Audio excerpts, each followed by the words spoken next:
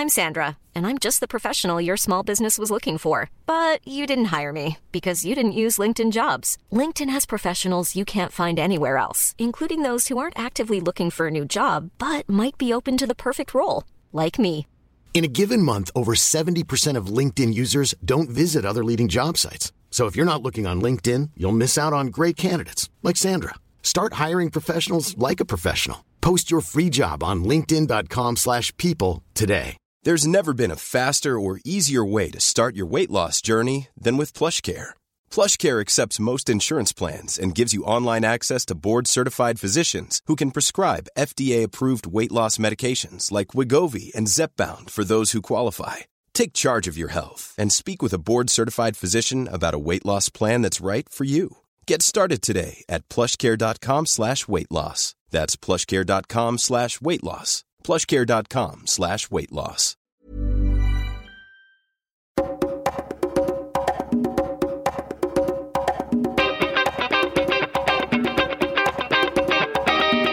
So, folks, welcome back to another episode of Reconsider, part of the Agora Podcast Network, where we don't do the thinking for you.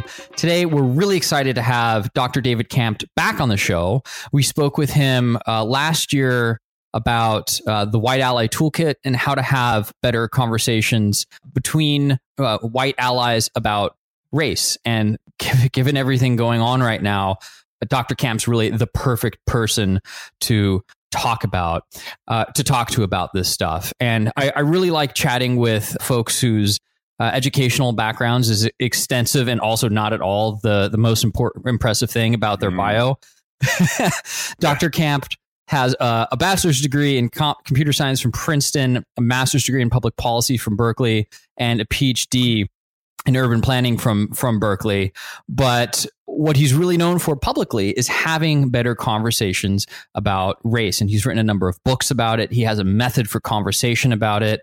And he has a set of tools called the White Ally Toolkit. And you can go to the whiteallytoolkit.com to learn more about them. So, Dr. Kampt, welcome back to the show.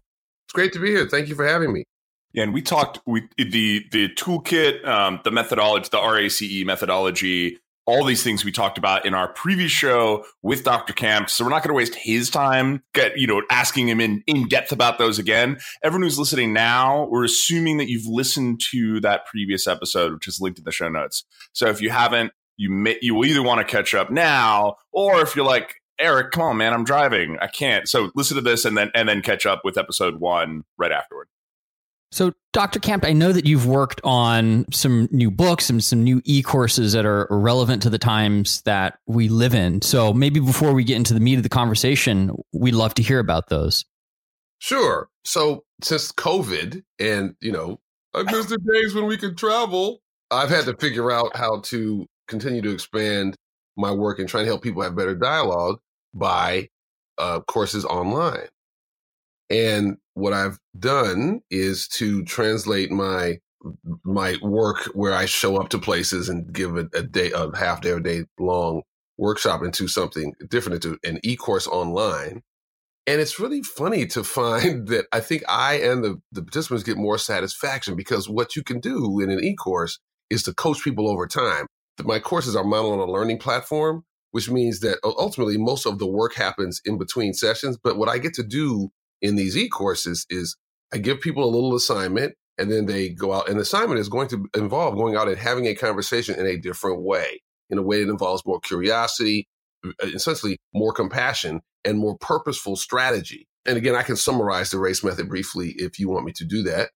And then people come back and report how that went. And then I give them a next assignment. Your next assignment is to go a little further into the method. And we try to get people, to you put your toe in the water, you put your whole leg in the water, and that's before you start swimming. So it's a progressive learning environment. And I find that I think I get more out of it as a coach. And I think people actually learn more because shifting to a different way of conversation is difficult in our argument-oriented culture. And this is all about shifting to storytelling and to listening. And so people have to make a kind of a leap in their head and on some level, a leap in their heart and spirit to do this. So that's a new thing I'm doing. So I should have been doing that years ago, and obviously COVID is horrible, but it has pushed me to do something I should have been doing a long time ago. And then also I've written a couple of other books to try to capture my methods so that people can access them that way. Okay, I'm convinced we should probably re-go over the race method and give you a minute to, shall we say, expand on that. Sure, no problem. I'll do it quickly. So the race method means reflect, ask, connect, expand. And so it's easy to understand, but hard to do for some people. So reflect means stop, calm down, try to relax, try to get in touch with your intention just to get ready for the conversation. If you have to leave the table, leave the room for a second to go to the bathroom and relax, that's fine. Hopefully you will have practiced some relaxation methods to prepare you to get that. Second, ask. You're in disagreement with a disagreeing conversation with somebody at some point, especially if they say something you don't really think is wrong. What you want to do is to lead by asking questions. Ask them a question that's going to get them to go below their experience, below their belief, to their experience that drives the belief. So you want them to basically tell you a story. You want to push ask enough questions so they are telling you a story, not just recounting their belief. Third, connect. What you want, this is on some level the hardest part, because you want to try to agree with the person about something before you disagree. So it's, ABC, agree before challenging, right? So ultimately, you want to find a piece of what they said that you can agree with, even if you can't agree with the core thing, so that you're trying to make sure that they know you're not part of an opposing tribe. At least have that feeling of I'm connected with this person. And then so reflect, ask, connect, and expand. So you do all that I just described before you try to invite them to new thinking. By telling them a personal story. Again, the connect is going to be a personal story that illustrates that you're connected with them. And the expand is also a personal story that tries to illustrate the new belief, the new way of looking at things that you're inviting them to. So just to be clear, on racial topics, I call that the race method, reflect, ask, connect, expand. In my recent book, Compassion Transforms Contempt, it's all about not talking about racial issues. I changed it to call it the REACH method so that people can remember it. And that stands for reflect, inquire, English spelling with an E, agree, coax, and honor. So it's the same method. It's just it's a different acronym so people can remember it for the kind of experience they're having. And something that I really love about your approach to conversation is, you mentioned this just a moment ago, the very first step of the RACE method, which is the R, the reflect. And it's kind of take a moment to prepare, be aware of your intentions, and be aware of your own state of mind. And something that we have not had the chance to do at Reconsider yet, we had this week that we were going to call Stoicism Week that got pushed because of everything that has been happening in the last month and a half. And we'll do this later, but it's this idea of being aware of where you are in the moment. And you wrote a really beautiful piece recently on June 3rd that folks can read at thewhiteallytoolkit.com, where you reference the Dalai Lama a lot. And there are so many similarities between Stoicism and Buddhism that have to do with being aware of where you are in the moment. And you offer, and in a way, Stoicism and certain aspects of the mindfulness involved in Buddhism offers practical things that you can do on your own, the introspection that prepares you for the moments when you do need to be more aware in order to start connecting with other people. And just a couple of the quotes that you cite in this piece and that you expand upon that I encourage all of our listeners to go read. One is, the quality or purity of any spiritual practice is determined by the individual's intentions and motivation. The idea that, you actually want to accomplish something. And I really like this one. Do not let the behavior of others destroy your inner peace, because it is so easy to be angry nowadays. And if your intent is to make progress, then, this kind of goes to the Stoicism idea that Aurelius and Epictetus often talk about, which is, if you get angry over, someone else's response, then you're essentially just letting them control your emotions. And I just really thought that was a beautiful writing, a beautiful essay, and I'd encourage people to listen to it. I appreciate that. And here's the irony, right? There's a particular irony around the racial issues on that, because as a person of color who totally supports white people coming to the racial equity movement and wanting to be involved in it, that's fantastic. But I tell people, it is fine for you to be angry out in the street. Like when you're out at a protest, angry, not violently, but if you want to stop traffic, if you want to cause a ruckus, you want to challenge the authorities, that's great. And being angry can be helpful with that. But when you're at home talking to grandma, when you're talking to your cousin, I don't need you to be angry. I need you to be effective. And so what that means is making a kind of a shift. Like, Okay, that anger is good there out in the street, but it is not good when you're talking to your cousin Molly. When you're talking to Molly, I need you to calm down and connect with your intention. My intention is to influence this person to be different, and people are less likely to be influenced if you are bringing them anger. If you're basically telling them that you're wrong, you have a problem, you're thinking wrong, you are probably a racist, that whole the anger and condescension are not helping your communication goals, right? So it is asking people to make a kind of, it's almost like a spiritual shift. It is a mindfulness shift. Okay, I'm gonna put that anger aside right now because I'm doing something different. I'm trying to build rapport with somebody to influence them. That's what I need as a person of color. That's what I need allies to do. And although being angry in the street is fine, but don't be angry when you're talking to your cousin Clive. Clive. It's sorry for all of our listeners named Clive. I'm really sorry. Clive is a beautiful human being. We respect Clive. Yeah, just somehow the way you say it, it's like, you guys know Clive, right? Yeah, it's like, oh God, yeah, we do.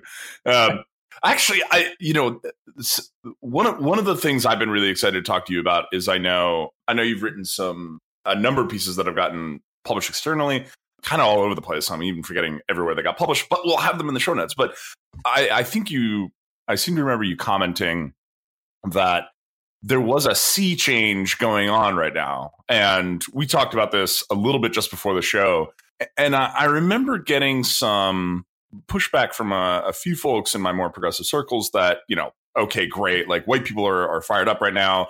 They're posting stuff on Facebook. Some of them are in the streets even, by golly. And, and it's just all just gonna like fizzle out. It's the thing right now. It's cool to be anti-racist right now, right? That's what they're right. That's what a more cynical interpretation of that is, right? Exactly. And I'm wondering what you've observed, and I think we want to rely on you as someone who is, one, deeply connected, and two, a turbo expert on the topic of how white people are talking about and thinking about racism in America. I even remember last time we talked, one of your goals was to flip this 45-55 number where 55% of white Americans thought that black people did not face more racism in the United States than white folks. And you wanted to flip that number. So it became 55 said, yes, black people in America face more racism than whites. But to turn it over to you, I think, there's what I'm curious about is, from what you're seeing, what indicators do you have that we're seeing somewhat of a permanent change in how we're talking about race and thinking about race and seeing racism in the United States versus where does this seem ephemeral? And are there any kind of novel narratives or conversations that are emerging that are just not just more but different than you've seen in the past? Well, I mean, the nature of permanent shifts is that you don't know they're permanent until you know they're permanent. Right? That's fair. Yeah. So that's the nature of that. But my understanding, you've pushed me to look up something I should have looked up before we got on this broadcast, which is, what is the portion of white people who think that there is a systemic problem with the police? My understanding is that has gone up from like 40% around the time Michael Brown died in Ferguson to around 65% now. I think I've seen polling data that says that. Now, will there be reversion back when all of the protests end? I don't know. We can't know that. My suspicion is that we might have crossed a barrier on that now. So that's number one. Related to the statistic that I cite, which is historically, I mean, over the past 5 years, that 55% of white folks think that racism against people of color is no bigger of a problem than racism against white people. My suspicion is that that's shifted also along with the shift that I just mentioned. That's my suspicion. My suspicion is that some of that will maintain. So the question becomes, some of what I wanted to do with this project might have happened by events, but there's still a significant portion of white people who, their definition of racism and their understanding of racism is such that they don't believe that there are bigger picture problems, right? So that they're still in what was the 55% group, and who might be shifted now, but they still believe that. So there's still work to be done, right? There's still, and that's the point of my project. There's still work to be done by the white folks who think racism is a problem. There's still work to be done on the rest of the people, because as long as a big portion of white folks basically are in, let's call it denial for the moment, but I tend not to call people deniers because I find that I don't want them to be insulted. I tend to call those people racism skeptics because they're skeptical that racism as people of color is a thing. But as long as a significant portion of white folks are in that group, then that's going to limit anything we do to try to address racial issues. Now, what makes me think that this shift is permanent? Well, again, we can't know it's permanent until we know. I think that it has not happened before that you've had, the tens of thousands or hundreds of thousands of white folks out in the street. I mean, many actually making a difference on it, or at least trying to make a difference on this. That is a new phenomenon, which I think is a good phenomenon. Now, too many of y'all were at the front throwing bricks through glasses. So I've seen so many tapes of like black people trying to get the white people to stop doing that. And of course that makes sense because, these are often people of color's own communities, and they're going to be the ones that get in trouble if the white folks do this. Right. But so that notwithstanding, my suspicion is a shift has happened. That shift has come about from a combination of factors. It's come about from 30, 40 years of critical race theory, as much as the conservative people complain about that affecting people's education in college. It's come about because of, all the books that are now all these best-selling books on the New York Times bestseller list. But many of these texts that describe racism have had some currency in the culture for a while, even though they're particularly popular now. And of course, then there's the left-leaning media that has basically said racism is a real thing, and the fact that they've been doing that is part of what is causing, or is a reflection of a cultural divide, right? So you have a whole bunch of people who complain about the left-wing media somewhat because of that whole thing, right? And we could talk about the roots of of racism denial within the conservative movement and how that has been unfortunately stoked, and we could talk about that because I think ultimately part of what the move forward is going to be progressive people trying to engage conservative people to construct an anti-racist conservatism, right? And we need that to happen at the high levels of thought leaders, but we need that to happen on the ground too. So part of what happens is that people, because the conservative movement has been stoked to be racism denying. So when people are trying to fight in sort of day-to-day people trying to have day-to-day conversations, part of what happens is that people want other people to not just not be non-racist, but also because that's associated with being conservative, people feel like their conservatism is under attack.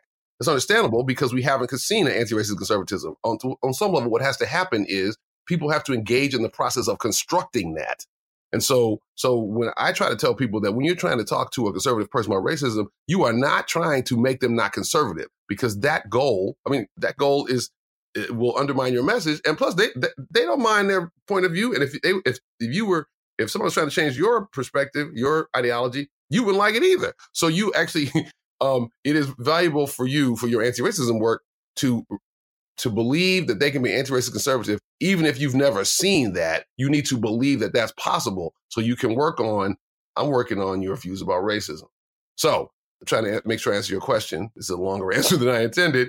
But the point is that I think that I think this is a somewhat a sticky change to the positive.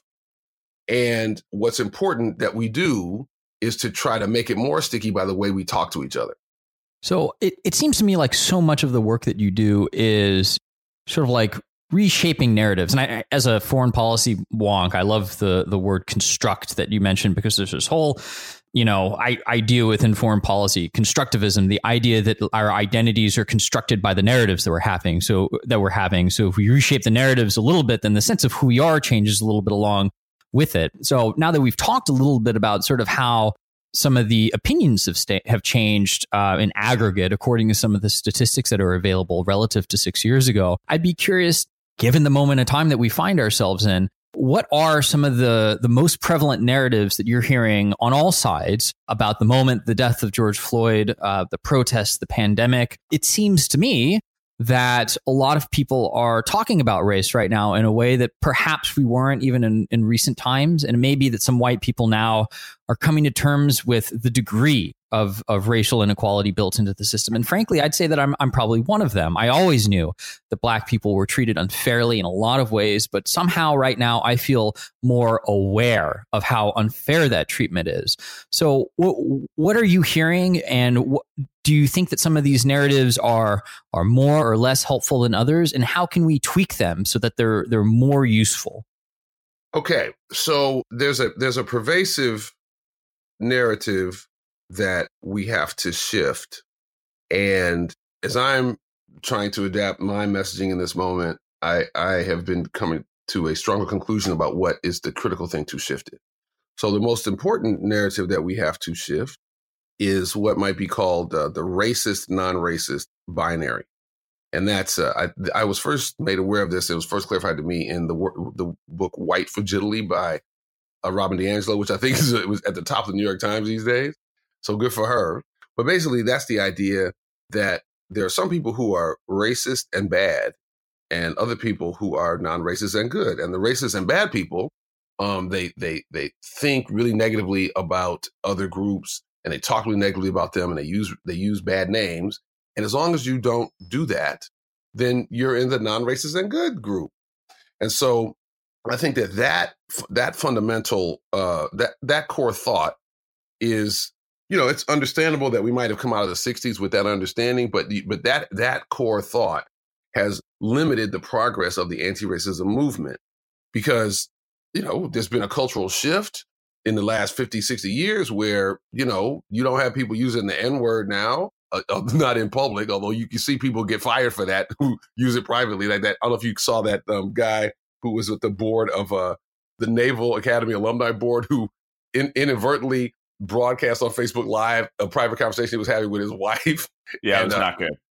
Right. So I'm just saying that guy would never use N-word in public, but he's using it in private, which shows how he, on some level, really thinks. But my point is that even he wouldn't had enough sense to not use that word in public, right? So my point is that if we've the standard, this sad, unfortunate, unhelpful standard based on the racist, non-racist binary we've had for the past several decades, is if you don't use that kind of language, you're fine. You don't have to worry about being looked at as racist or being a racist.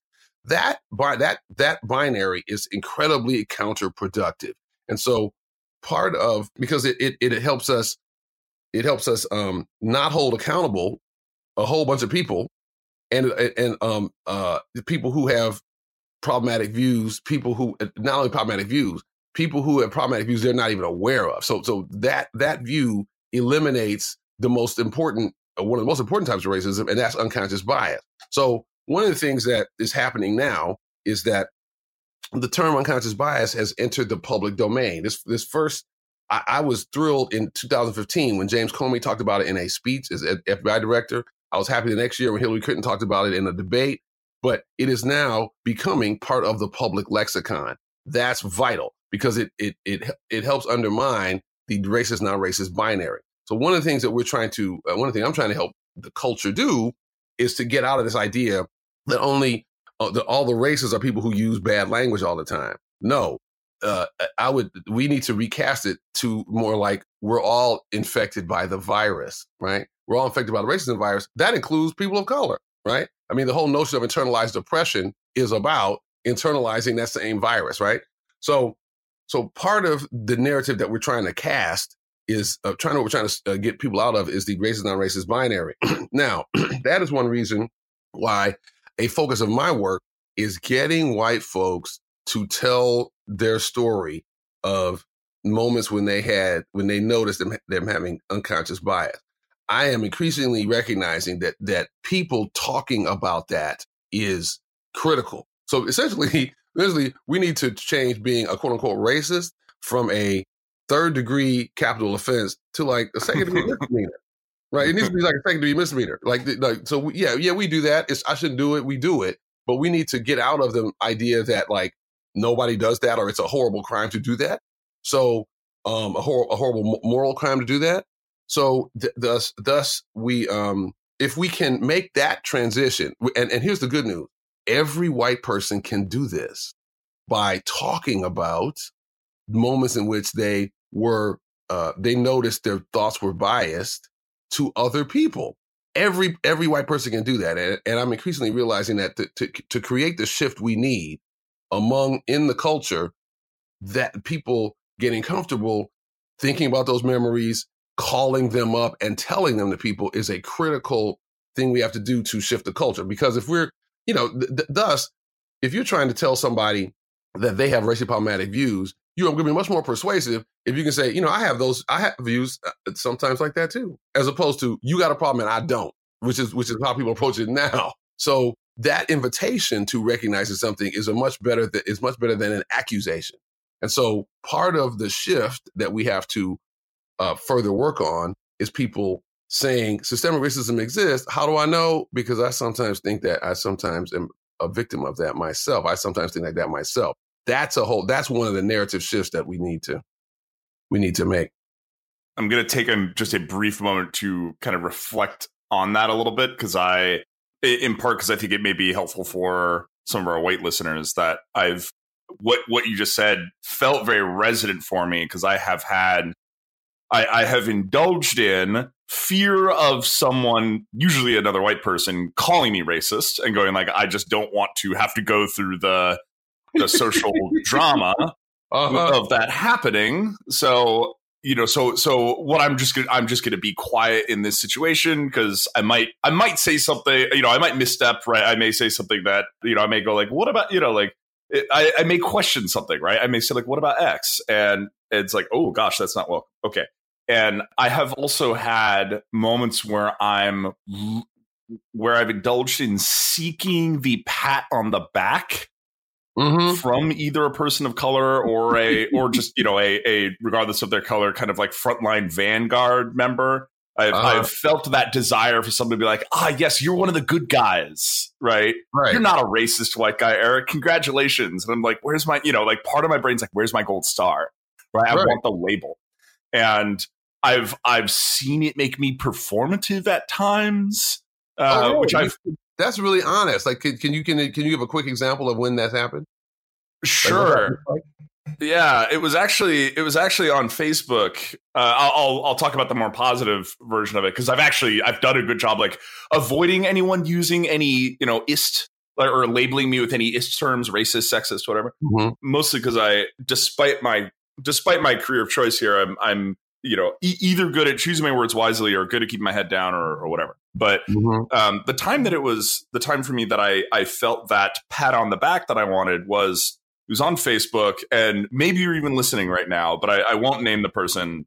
This is all just like friends locked. So I just don't want to name any names. But long story short, I posted something about the change I had seen in the New York Times, or the graph I'd seen in the New York Times about how white people's approval for the movement Black Lives Matter went from underwater.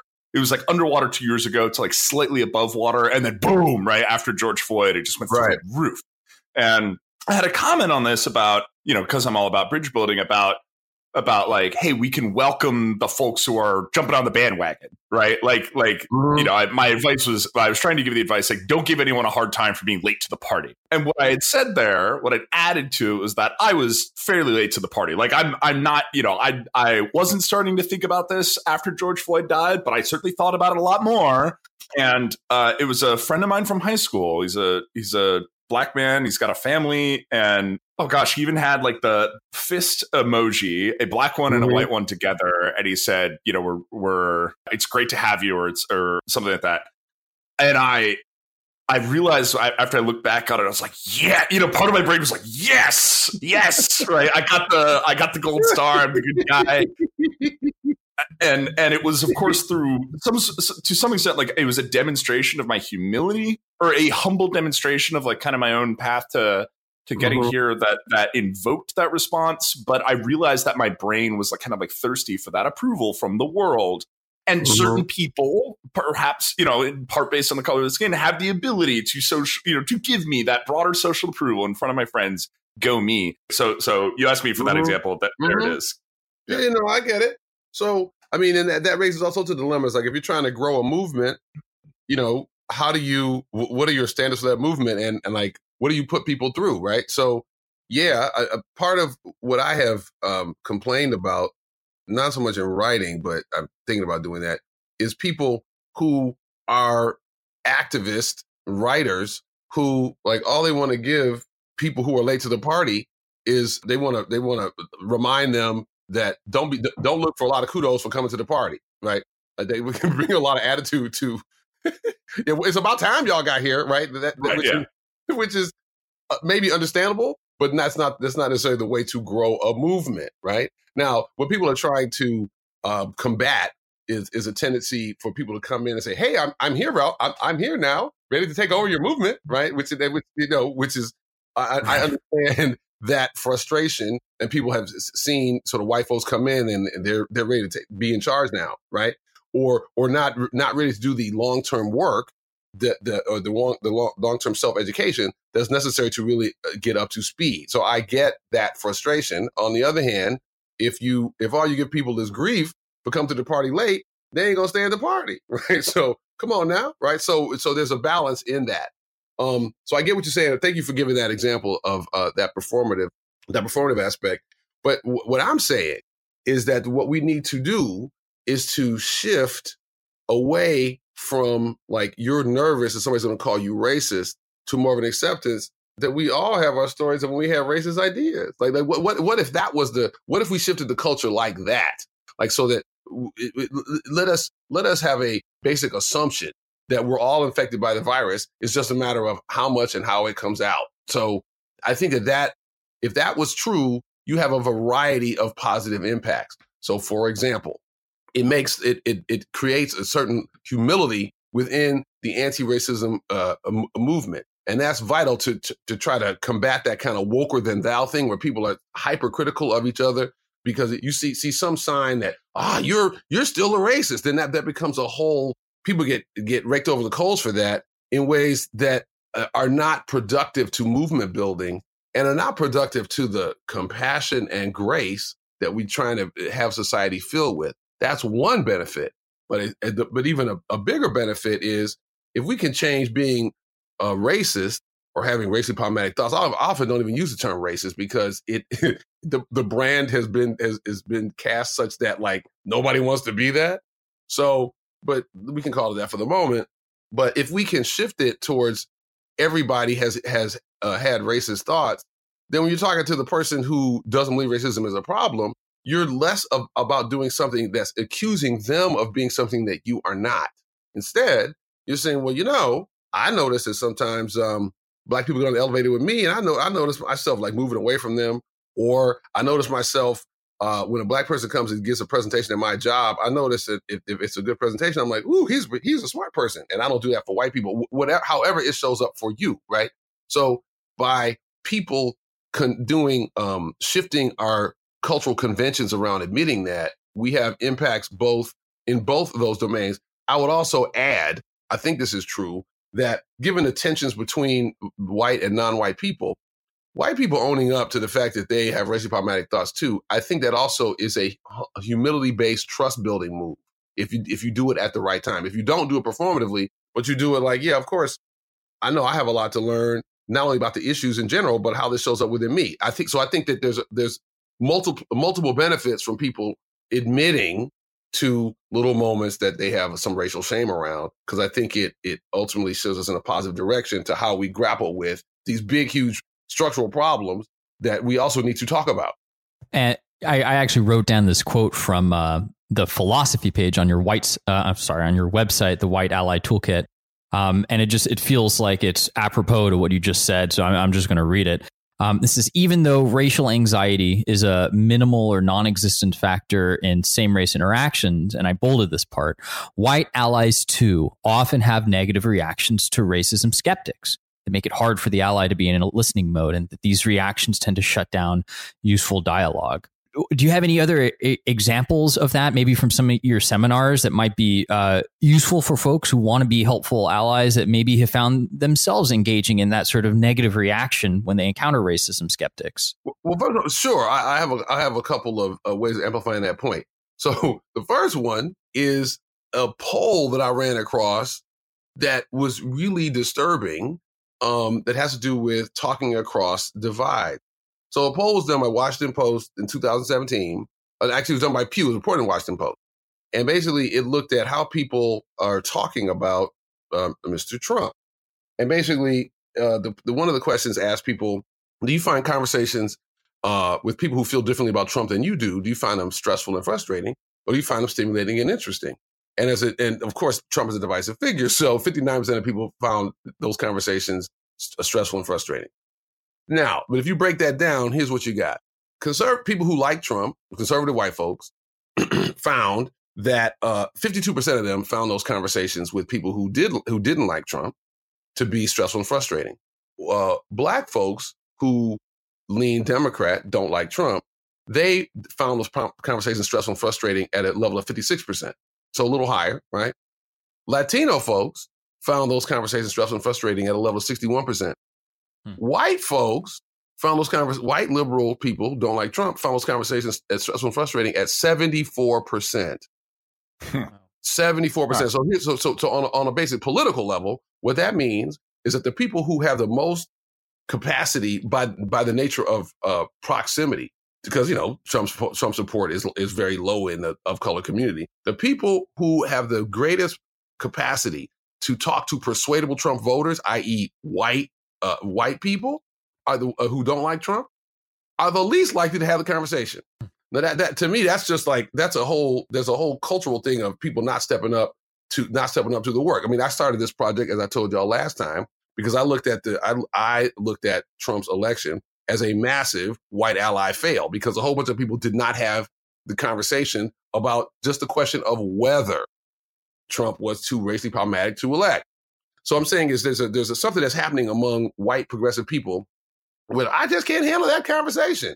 And I'm thinking, why can't you handle it? Like a whole bunch of people, my message is that a whole bunch of people of color have had to figure out a way to talk to and interact with white people who didn't have racially cool views for hundreds of years, because those people, they work in the same house together, they're working for them in whatever kind of not equal relationships where they still had to forge a relationship. So they had to do something with that anger and frustration and channel it and stay engaged with those people and maybe persuade them to be nicer to them and maybe try to talk them out of their racist views one way or another. So the fact that a whole bunch of white people are like, I can't handle that conversation. They can't talk about Trump. They can't talk about race. They can't talk about whatever these divisive issues are.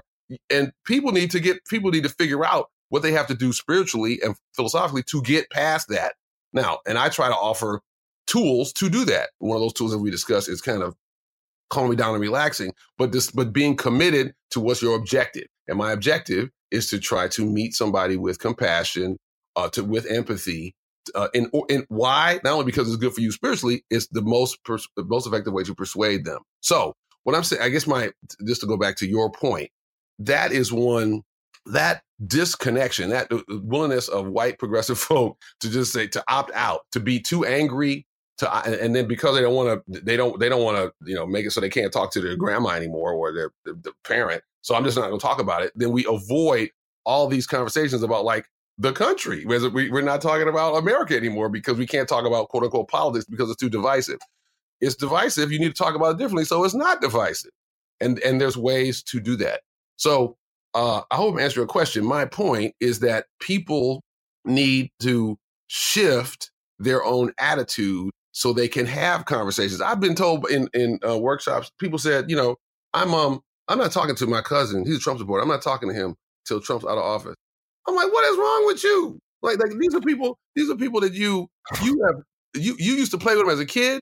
You have cried at funerals and passed the hanky back and forth, and you are really not going to talk to your cousin because this dude is in office? That's just ridiculous. So it not only is ridiculous from a human standpoint, it also isn't helpful to the progressive movement that you might be trying to create. So people need to get over themselves, figure out what they have to do what people of color have been doing for a long time, which is to feel the anger and to not operate on it. So I'm hoping I'm answering your question. That was long and involved, but I hope what I'm saying is that there's what I'm trying to do is to shift the culture. My focus is on progressive people, although my methods could be used by other people. We could talk about that. My focus is to shift people away from this like avoiding. I just can't deal with that. No, you can deal with that. And it's important that you deal with that. And one more thing. Let's remember that all this division is being stoked by Vladimir Putin. Like there's people who are trying to get us to hate each other. So part of the reason I'm happy to be promoting a kind of compassion-based approach is because it's trying to be an inoculation from the foreign interference in our culture that is being paid for purposefully and with not good intention by foreign actors. We need to figure out how can we combat that. So maybe as a follow-up question, and I apologize in advance, I think it'll be a bit of a long question, but so tying together what you said and what Eric said a moment ago about the performative aspect here, something that I was not really aware about until over the last month is sort of what it means to be a performative ally. And a good friend of mine and a good listener of the show brought this to my attention, how, there is some frustration with white people who are maybe, expressing their frustration in the right direction, but, they're showing up on Facebook and the allegation is they're not doing much beyond that. So something that I've heard in the last couple of weeks is that while it's clearly good and necessary that white people be involved in an active part of the movement to seek racial equality under the law, white people should also try more to amplify Black voices, listen more than talk. So I guess my question for you then is, how should white allies think about walking this line of being actively engaged and not just performative while still really trying to make a difference? Ryan Reynolds here from Mint Mobile. With the price of just about everything going up during inflation, we thought we'd bring our prices down. So to help us, we brought in a reverse auctioneer, which is apparently a thing. Mint Mobile Unlimited Premium Wireless. How to get 30, 30, bit to get 30, bit to get 20, 20, 20, bit to get 20, 20, bit to get 15, 15, 15, 15, just $15 a month? Sold! Give it a try at mintmobile.com/switch. $45 up front for 3 months plus taxes and fees. Promo rate for new customers for limited time. Unlimited more than 40 gigabytes per month. Slows full terms at mintmobile.com. Hiring for your small business? If you're not looking for professionals on LinkedIn, you're looking in the wrong place. That's like looking for your car keys in a fish tank. LinkedIn helps you hire professionals you can't find anywhere else, even those who aren't actively searching for a new job but might be open to the perfect role. In a given month, over 70% of LinkedIn users don't even visit other leading job sites. So start looking in the right place. With LinkedIn, you can hire professionals like a professional. Post your free job on linkedin.com/people today. So the good news, the bad news is that these cross-racial interactions are difficult. Cross-racial collaboration is fraught with discomfort, lack of trust, pain, all sorts of things like that. So while on the one hand, it is really good for white folks to want to join the anti-racism movement and be a part of it, there's no question that doing so has its own complexities. So as an illustration, in a couple of hours from now, I'm going to be doing the first in a series of webinars for some folks in Omaha, Nebraska, who we've agreed to try to help them like channel all this new white energy that wants to be involved in racism. And so we're going to give them 3 different 1 hour, hour and a half seminars, each of which is tied to a track of ongoing work. So one of them is going to be about educating yourself about the issues. Another one's going to be how to talk to other white people about racism. And the third one's going to be the complexities of working with people sort of shoulder to shoulder if you want to volunteer and do something actively. That last one has a lot of complexity because of the nature of, the problems around white saviorism, problems around microaggressions. Like if you're trying to work shoulder to shoulder with people of color and who you just come to the party, they've been in it for a long time, then there's complexities that have to be managed. I want to encourage people taking that on because people working side by side is critical. Now, the reason that we're going through all that is because there's many ways to work on yourself and to join the effort. So one of them is self-education. One of them is talking to other white people. And one of them is working side by side with people of color. So what I'm trying to outline is that all of those ways of working on yourself are better than doing nothing, which is largely what a lot of white folks have done for years, not done anything because they don't recognize this issue is important. And it's their issue too, that racism affects, it messes up their America also. So I'm in favor of all of those things. And if people, one of the reasons we're trying to sort people into different sort of streams of work is to help them make good choices about what they want to do next. This problem is not going to go away really quickly. It requires long-term engagement, and people need to make choices about what they do and what they get satisfaction out of. So if you're doing the third thing, which is collaborating with people, then of course, prioritizing of Black and Latino, whatever, of color voices is vital, because it is those people who have been doing this work for a long time, and whose, on some level, racism is a problem that white folks created that impacts people of color. So then, of course, the voices of people of color need to be stronger in that. So I agree with that.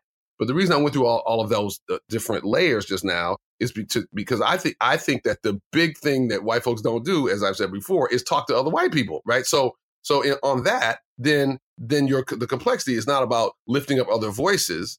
It's about owning up to the situation that we have at hand, including and best, including your participation in it, so you can help create a new kind of conversation with other white people about that fact that we do have a collective problem.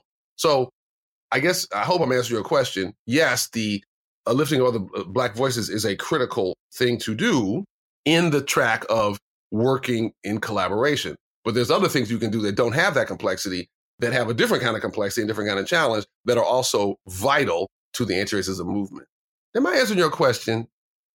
You are. And I think what I'm taking away from this is, at a very high level, is that there's a lot of complexity here, right? You brought that up a lot of the times. And I think that with complex issues, and this kind of ties back into your general message, there needs to be room for compassion, because as we manage these difficult waters, sometimes you're going to find yourself in a situation where maybe you do make a misstep. And actually, I chatted with a few listeners before the show who have been fans for a while. And one question that I got from a listener was, what can a white ally do if they make a misstep in a conversation, and what might that misstep look like? And I'd be curious to hear your response here. But I mean, the complexity of the issues that we're dealing with, I think, it goes back to that Dalai Lama quote, where intention is so important. But, if I'm a white ally and maybe I am being too performative, or I'm not listening enough, and I make that misstep, how can I resolve that in the course of a conversation? Right. Well, I think what is important to remember in interaction with people of color, and you're new to the game and they're less so. I think that the humility piece is very important, right? I think I've seen a couple of people at protests saying signs like, sorry, I'm late. I've had a lot, I've got a lot to learn, right? So part of it, I think that stance of humility, that, there have been other people who've been dealing with this for a long time and know more than me, is a useful thing to remember. So that's one thing. I think what you said about intention is very important. And here we go. Another thing that I teach is it's very basic, the intent impact distinction. Part of what I think happens is that because people, a whole bunch of people of color have been so negatively impacted by white people with positive intention and do microaggressions and all those things like that they do things that have positive intention but negative impact, that there's been among some people of color, or some people on the kind of anti-racist left, is like, intent doesn't matter, impact the only thing that matters. And I disagree with that. I think that I even think the term microaggressions is not sufficiently complex. I think we'd be better off if we had a term like inadvertent dignity violation, because it includes both the violation part and the inadvertent part. So I think that part of as a conflict resolution tool, part of what people need to remember is intent and impact both matter. And I think if you're a white person who has stepped in it, I think it's important to hear that there's been a negative impact that you've created that you're not aware of. Now, one of the difficulties now is that because there's so much hurt that's been processed over time, is that, as I said, sometimes the people of color even are not, they're so tired of dealing with the impact, and then people hide behind, well, I didn't intend to cause a problem, right? Okay, so there's sometimes there's not a sufficient recognition that intent and impact both matter. So you might have to absorb some criticism about the impact you had, you need to not, sometimes it's not helpful to keep talking about, but I intended. You know that, right? So you have to absorb the negative impact and recognize that that intent and impact both matter, and you're now giving feedback on the impact. It doesn't mean that your intent was different, and it doesn't mean you shouldn't show up the next time. It just means that be more aware. You do get some people, or not a small amount, who recognize that impact and intent don't matter. But here's my point. My point is that as a conflict resolution tool to bring up, okay, this was a positive intent, this had negative impact. Can't those both exist simultaneously? Yes. Right. Okay. Then I think that not only thinking like that, but sometimes verbalizing that is useful. But yeah, there's still going to be times in which your impact was more. You're not the first person to have negative impact. So there's a whole wound thing that happens. You're not the first person to say, "Can I touch your hair?" Right. So even if it's all well intended, you're not the first person to do that. So it's important to recognize that there's an impact that's beyond. It might seem small to you, but it's actually big to them. So I think that if we're looking for what can white allies do, all of this is part of the reason why. I might overfocus on my thing. This is all the reason why I think that you can always have an impact with the people whom you know by having a different kind of conversation. Like you shouldn't. That's the great opportunity here. We've now seen this huge thing that's happening worldwide, and so there's something happening that we can all talk about, but we got to do it smartly, and that's what's important to do. One thing this may be changing the topic a little bit, in part because I think, I think the broader goal of having, these conversations lead to changes in people's understanding and disposition and bias, or at least awareness of bias. And that change in Americans leads to outcomes. And some of it's just how they treat, fellow American people of color every day. And some of it's changes in policies, because if enough people want something, it's more likely to happen in Congress. And one of the things, we've done a little bit of research on police unions and a little bit of the history of policing and its militarization, very limited compared to what, one could spend, I'm probably there's a lot of PhDs coming out about this, hopefully, which would be great, so that we have some scholars that know it really well. But, as folks are finding themselves in a place where they can potentially influence a group of people or influence their local government, have you done, and feel free to say no, I don't want to talk about this, but have you done any of your own research that makes you say, hey, I have a really effective, or I believe in a very effective path forward for government institutions, in particular the police in the United States, and what we can do, what we can change through policy that can, improve outcomes for Black Americans and Americans of color. So I know people talk about defunding. People even talk about abolishing. There's certain kinds of reforms people are talking about, et cetera. So I have not done research on that question, but your question makes me want to think of, make your question. I have not done research on that question, right. But your question makes me want to convey a way of thinking about all of this that I think is relevant to your question, and I want your listeners to hear. Excellent. And that is the following. And I wrote about this in an op-ed in the Greensboro News and Record a few years ago.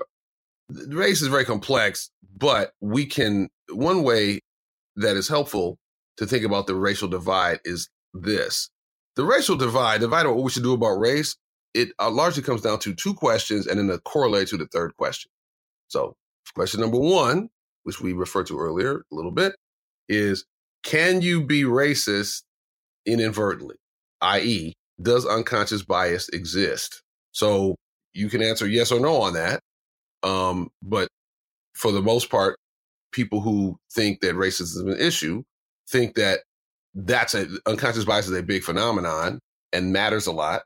And the people who, as I said earlier, people who have I would say, a more limited view of racial issues don't think that that's real. Racism is calling people bad names. Second question, does the racist structures of the past, do they impact the present? So if you have people with a racialized analysis think, of course, these structures in the past impact. And then people who don't have a racialized analysis or have a conservative associated racialized analysis say, oh, no, those things in the past, the past. We that ended 50 years ago, so we're fine. And then the third question is, are there any moral implications of either of the answer? If the answer to either two questions is yes. Now, and you do have people who, I would imagine you have libertarians who say, yes, you have unconscious bias, and yes, the structures in the past matter, but no, there's no moral implications of that for now because of their belief in freedom of market, individual freedom and freedom of markets, et cetera. But for the most part, so accepting those people aside for a second, if their answer is no, then of course the answer is no, right? No, there's no unconscious bias. No, the structures don't matter. Of course, there's no moral implications of that. And the people on the other side are like, yes, there's unconscious bias and racism now. Yes, the racism in the past matters. And of course, yes, there's moral implications of that. Part of what we can do, I just wanted to give that to people because I think that with all the complexities, I think that little system kind of makes things clearer. Now, you can apply that to, how does that apply to any particular institution? How does that apply to how we think about police, right? So part of the reason that people who are talking about defund the police, even though they want to defund it, they also want to help. They want cops to become less biased, and we have the resistance to that, right? Because they know that that people can be biased and not know it, right? Even though there's legions of evidence that show the bias that happens in the police system at every level, at the stop level, at the arrest level, at the searches, at the parole, like all up and down the train, right? All up and down the chain of as people are passed along. And then there's the structural question, right? You can look at the question of how do patterns and practices and existing structures that it used to exist, how does that affect what we're doing now? On some level, what I just said is the core of a racial equity lens. So part of what I think any institution, whether it's police or not, need to be encouraged to do is to adopt that racial equity lens by asking those questions and saying, okay, are there any moral implications of that? And the argument is going to be how big of a problem is bias, how much these structures in the past matter to, and other moral implications of that. That's where the argument will be. So while I don't have a answer to your question on the issue of police abuse, that the real issue, I think, of any institution is what's the degree to which you can get people to adopt a racial equity lens and apply that to whatever institution we're talking about.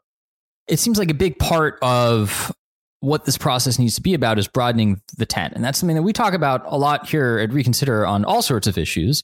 And that certainly seems to be one here. And so I'll be candid to listeners right now, because I wrote an article on our website called State Abuse of Power is Everyone's Problem. So this is very much, I'm coming from one position on this, and I'm asking for your feedback on it. I'd be curious if you agree or disagree.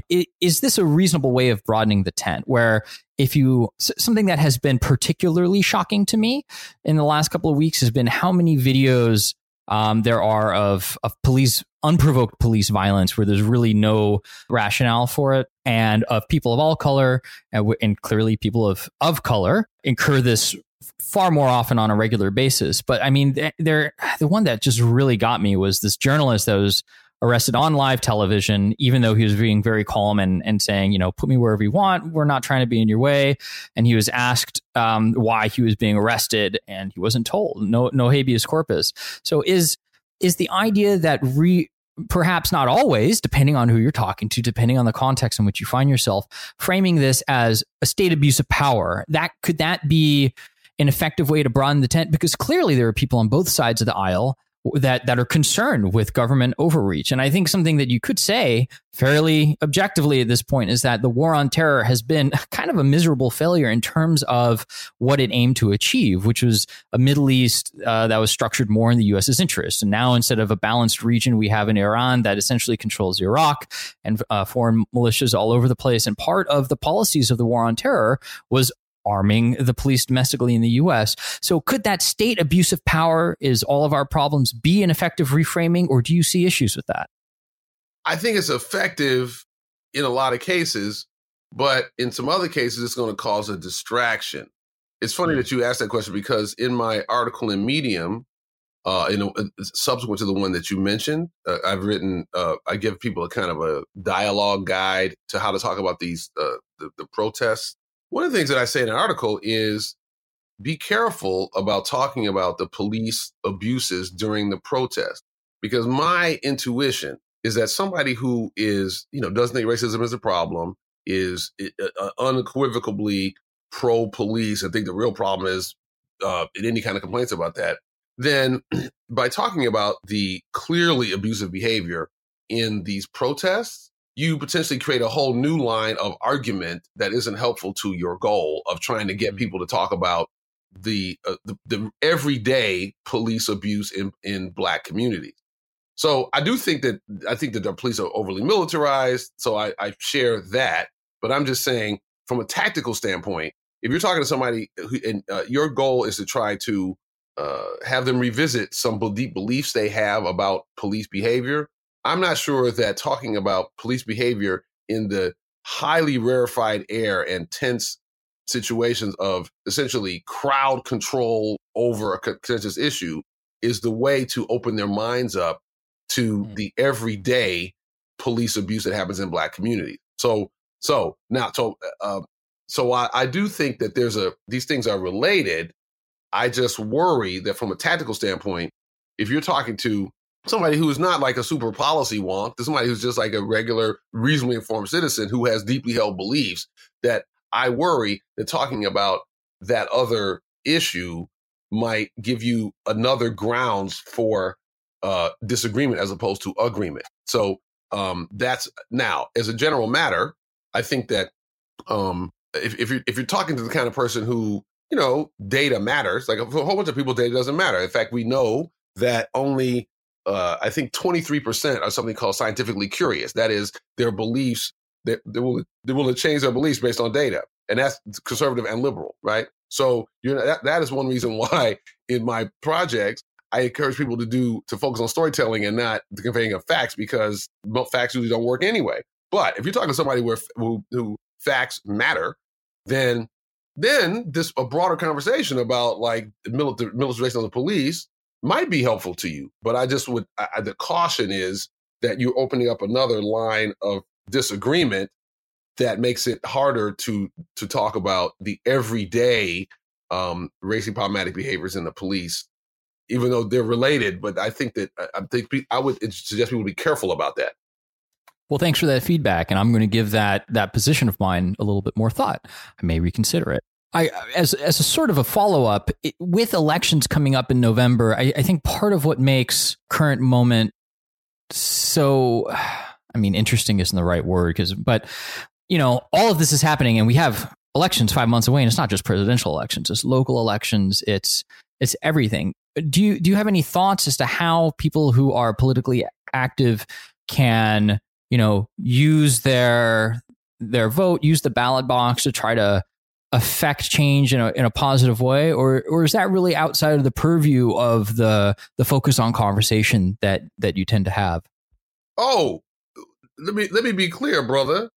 My book, Compassion Transforms Contempt, is all about what white progressive people need to do in order to influence the election. Let's be very clear. Like that book is all about, it's more of a handbook. It's like 100 pages long.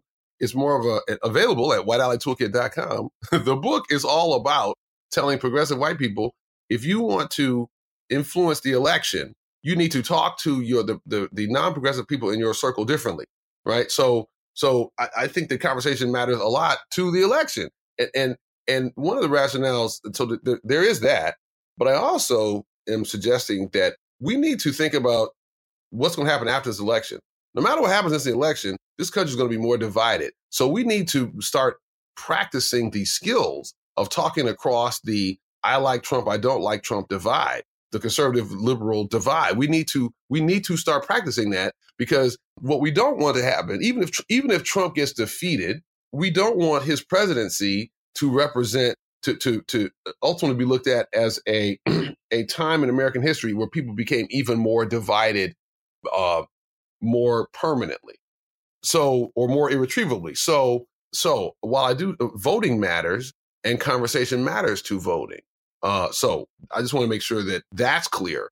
Yeah, I think that the ballot box matters, and I think that let's also remember, as I said before, we're being attacked and will continue to be attacked by foreign agents who want us to not like each other, who want to degrade our democracy and degrade our discourse. So that's another reason for us to figure out how to talk across the divide. So, yeah, these elections matter. And of course, they especially matter because part of what's happening now, is that we're dealing with the demographic shifts and we're dealing with them earlier than we expected. Like, everybody knows that whole 2042 Black people become a minority thing. Well, part of what we're dealing with is the implications of that. And with some people who are not happy with those shifts and who think that it is what's important for them to do politically is to hold on to the past and not give up their the structure that have been in place of who's in power, who controls things, who controls our monuments, who controls our narrative, who controls our structures, right?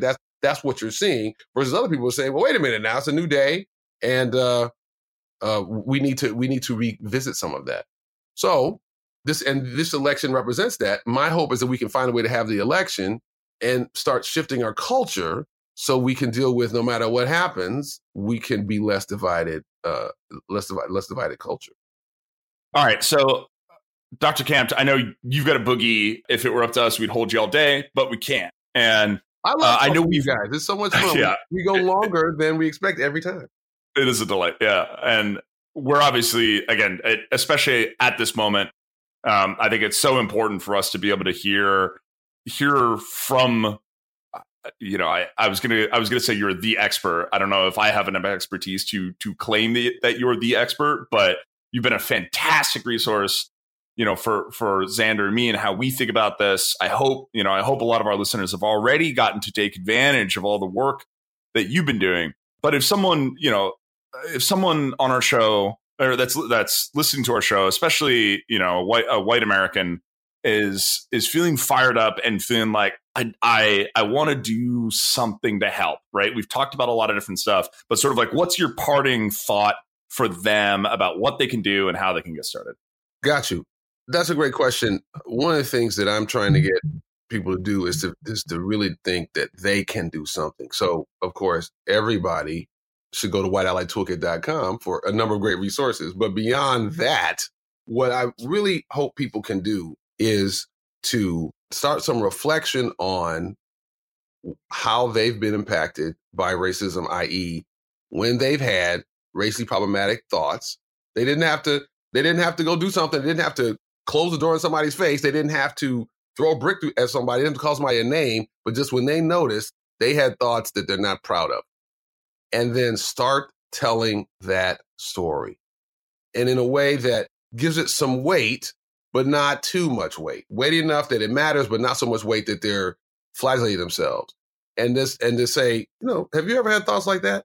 That shift to talking about these issues among other white people is just so vital. It's vital to shift our culture so that we can grapple with these big systemic issues. But if we can't talk about this interpersonally, it's going to be hard to talk about those issues. So I want people to read and become educated. I want people to think about what is the collaborative effort in the community they want to join people of color with. That's all fine. But tomorrow, they can talk to somebody they know about the racist thoughts that they've had and see if that person is willing to talk about that too. That is going to go a long way to creating the nation that we need. I think that's as wonderful a place to end this conversation as any. We definitely want to let you go on time so you can get to your next appointment. But listeners, check out whiteallytoolkit.com. Check out Dr. Campt's book, Equipping Anti-Racism Allies, and his other book, Compassion Transforms Contempt. We'll have all of this in the show notes at reconsidermedia.com. Dr. Campt, thank you so much for joining us today. Thank you all so much.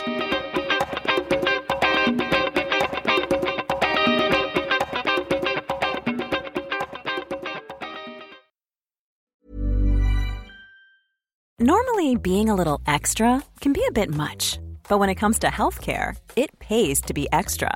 And United Healthcare makes it easy with Health Protector Guard fixed indemnity insurance plans. Underwritten by Golden Rule Insurance Company, they supplement your primary plan, helping you manage out-of-pocket costs without the usual requirements and restrictions like deductibles and enrollment periods. So when it comes to covering your medical bills, you can feel good about being a little extra. Visit UH1.com to find the Health Protector Guard plan for you. Hey, it's Danny Pellegrino from Everything Iconic. Ready to upgrade your style game without blowing your budget? Check out Quince. They've got all the good stuff, shirts and polos, activewear, and fine leather goods, all at 50 to 80% less than other high-end brands. And the best part? They're all about safe, ethical, and responsible manufacturing. Get that luxury vibe without the luxury price tag. Hit up quince.com/upgrade for free shipping and 365-day returns on your next order. That's quince.com/upgrade.